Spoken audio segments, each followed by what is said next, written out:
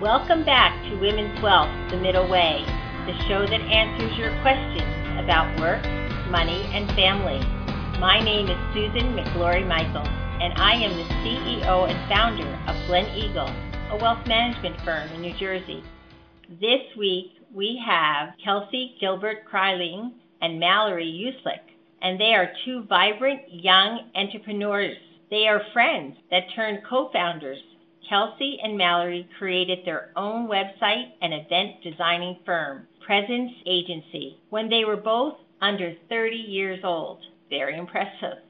With Kelsey's background in web design and Mallory's background in fashion and business development, the two of them made a perfect pair for marketing to other entrepreneurial businesses. Their story of friendship, learning, and creativity is definitely worth all of us as women hearing about them today. Welcome. Hi. Thanks so much for having us. We are thrilled. You know, Kelsey and Mallory, your story was very intriguing to us, and that's why we asked you to join us today. You know, while we're thinking about starting businesses, we often underestimate two young women under the age of 30 who can have such a successful business. And Presence Agency sounds amazing. Can you tell us about how you guys came up with the idea to start your own business? Yeah, absolutely. Well, to be completely honest, both Kelsey and myself had businesses before we joined forces together. And in large part, both her and I had decided, kind of separately and on our own, that while we really liked the entrepreneurial aspect of work life, we really didn't want to shoulder 100% of that business burden. And Kelsey had come from, like, as you said, a web design background, but I had come from having a couple of retail stores in the Chicago area and knew that I just wanted to kind of bolt things down and tighten it up and do something with a lower overhead that would make my life a little bit more enjoyable on the personal side. And with that, I knew that I just wanted to have a partner the entire time. So what had actually happened was I had floated the idea to Kelsey over a lunch, actually, and was just saying how I was planning on opening something that was probably directed towards marketing, and I didn't know exactly what that looked like yet. I knew I had some of the skill sets, but not all of it, and was like, I know I'm going to want a partner, and I kind of just left it open-ended. And Kelsey took the bait, so to speak.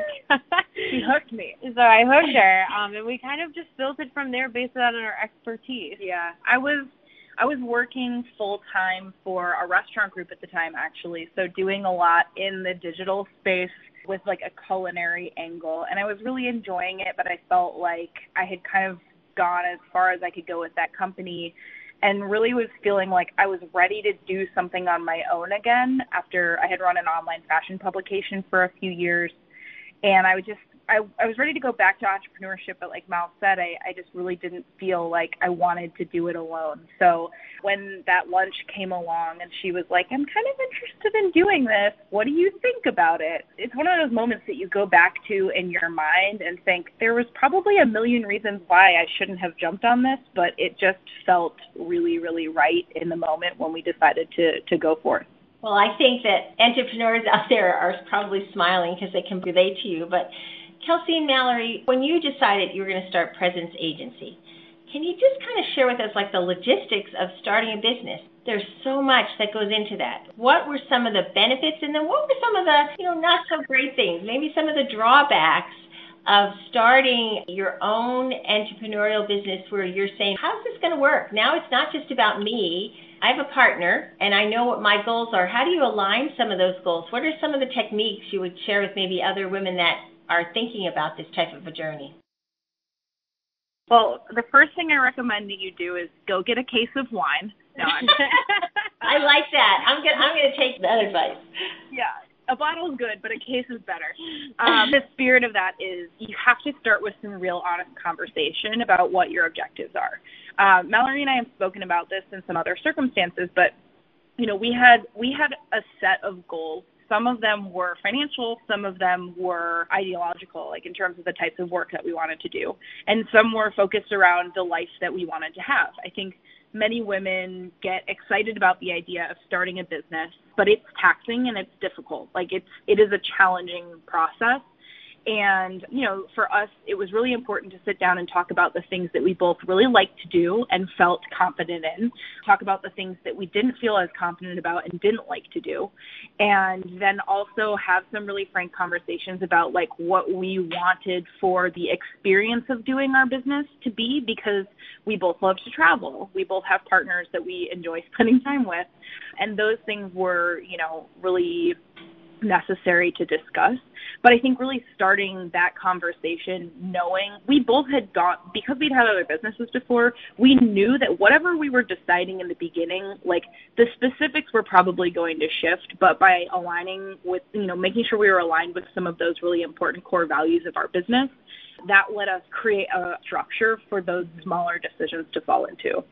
Yeah, I kind of have an anti-5-year plan mentality, and that's because from experience I've found that for myself in particular, setting out goals that are 5 years from now actually hinder my productivity and the way businesses in my control or around me kind of flourish. So in that, I kind of mean it's equal parts. Yeah, you plan, but you have more of a structure around what you want your life to look like or be like, and what kind of work you want to choose. And in that factor, we are constantly having that same conversation more than once a year. Are we still happy doing what we're doing? Is this still okay? Because we don't want to feel like we are chained to doing this one thing that we are doing just because it's working all the time. It's a slippery slope if something becomes burdensome over a period of time, as websites can become. And especially when we're doing such a high volume, when we're talking about doing a website, in a week, it can become really mentally and creatively exhausting. So it's important to us to check in frequently with that, but then also kind of leave things as open-ended as they can. Things crop up, life comes up, and you can't always expect everything to be 100% planned out. We definitely have goals in mind, and we've been inching our way towards it, but we've built our business on a model that's very slow to grow on purpose because we wanted to be intentional about it, because we wanted to do it for a while.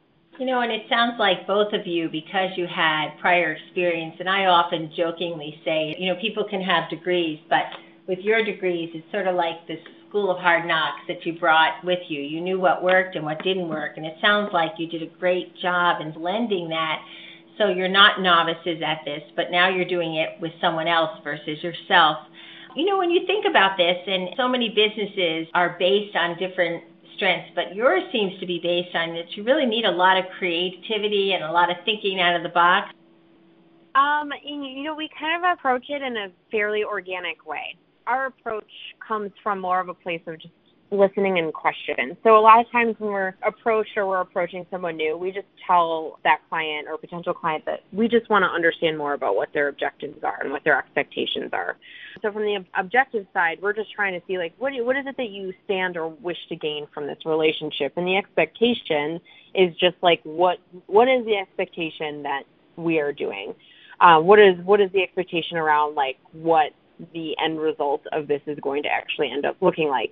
And from there, we kind of craft ideas around what their actual goals are in mind. So instead of pushing our clients in one direction or another, we kind of hold their hands and guide them in a certain direction based on things that we have proven through our own methods or things that we have seen that have worked, because we like to kind of use this idea where a lot of our concepts for events or strategies for events can be very out of box, but we always say they're rooted in data and proof and things that have worked in the past. It's kind of like keeping one toe out of the line and the rest of your foot in. You don't want to push your clients to be too risk adverse or vice versa. So we kind of handhold them. And in terms of setting out who's doing what, we make that very, very clear from a contractual standpoint. And all during our conversations before we sign on the dotted line, there's a statement of work that's produced that says, here's everything that we're doing, and here's everything that's understood that you're doing as well. I think a lot of people will just rely on the parts that their company are focusing on, but it's really important to also just say, hey, and here are the things that are kind of assigned to you. These are the things that you have to get done. And a lot of that's because it allows us to do our job better and more effectively. The area we've driven our business towards is really mission-focused projects. So most of I would say at this point, all of our event consulting clients are nonprofit. That's because we really enjoy helping people put on a spectacular event that helps them execute their mission as an organization that helps them fundraise a lot of money. We love that. And I think part of our DNA as a company is that we really thrive on creativity and we get excited about creating unique solutions. But more than that, we're focused on creating really effective solutions for our clients, whether it's a fundraiser that raises 51% more than they made the year before, or a website that helps people convert so many more visitors. That is kind of the box that creativity lives in. We're also like super organized. Yeah. And that is something that I think helps us be most creative, but also is the thing that we use to help collaborate with our partners and clients the most. Is like we bring them into our world, we introduce them to our spreadsheets, and then it really helps us all be best partners to each other. Well, I have to tell you, just as a business owner, hiring vendors that are super organized is the biggest gift of all. But so many of us that own companies, they're always talking to us, and we hear so much and read so much about brand and making a memorable brand for yourself. You know, maybe my last question to you is maybe if each of you could just share just one piece of advice that all these business owners out here that are either starting businesses and in many cases have very successful businesses because they've grown them for so long and they're really a valuable entity, but they still struggle with that brand. What is one piece of advice that you would say that they should, as a business owner, think about if they're really saying, I want to pass this on to the next generation, or I'm even getting it ready for sale? You know, so many organizations, these are $1 million businesses sometimes, and then you also have businesses that are starting up and nonprofits. I think even a nonprofit. What is it that each of you could leave with us today, maybe a memorable token that we would know if we were thinking of how we should cherish our brand? I would say, oftentimes, especially for, and this goes not only for new brands, but existing ones, it's kind of a tumbleweed effect where you end up so far from where you started. And sometimes that's a good thing, and sometimes that's not the best thing. And so having a really clear and defined ethos and company mission yourself and what your focus is, and knowing and understanding that very well could evolve and change, but you need to have that core differentiating factor that stays with you, that lives and breathes with you and develops with your business as well. You need that one thing that's not just what makes you different, but really what makes you the success story. For example, for us, it's just the fact that we are driven to helping our mission-driven clients, which can be small businesses or nonprofits, really execute to the best of their abilities and really be successful on their own right and be able to own that and move forward with that and grow from there. So I would say that would be mine.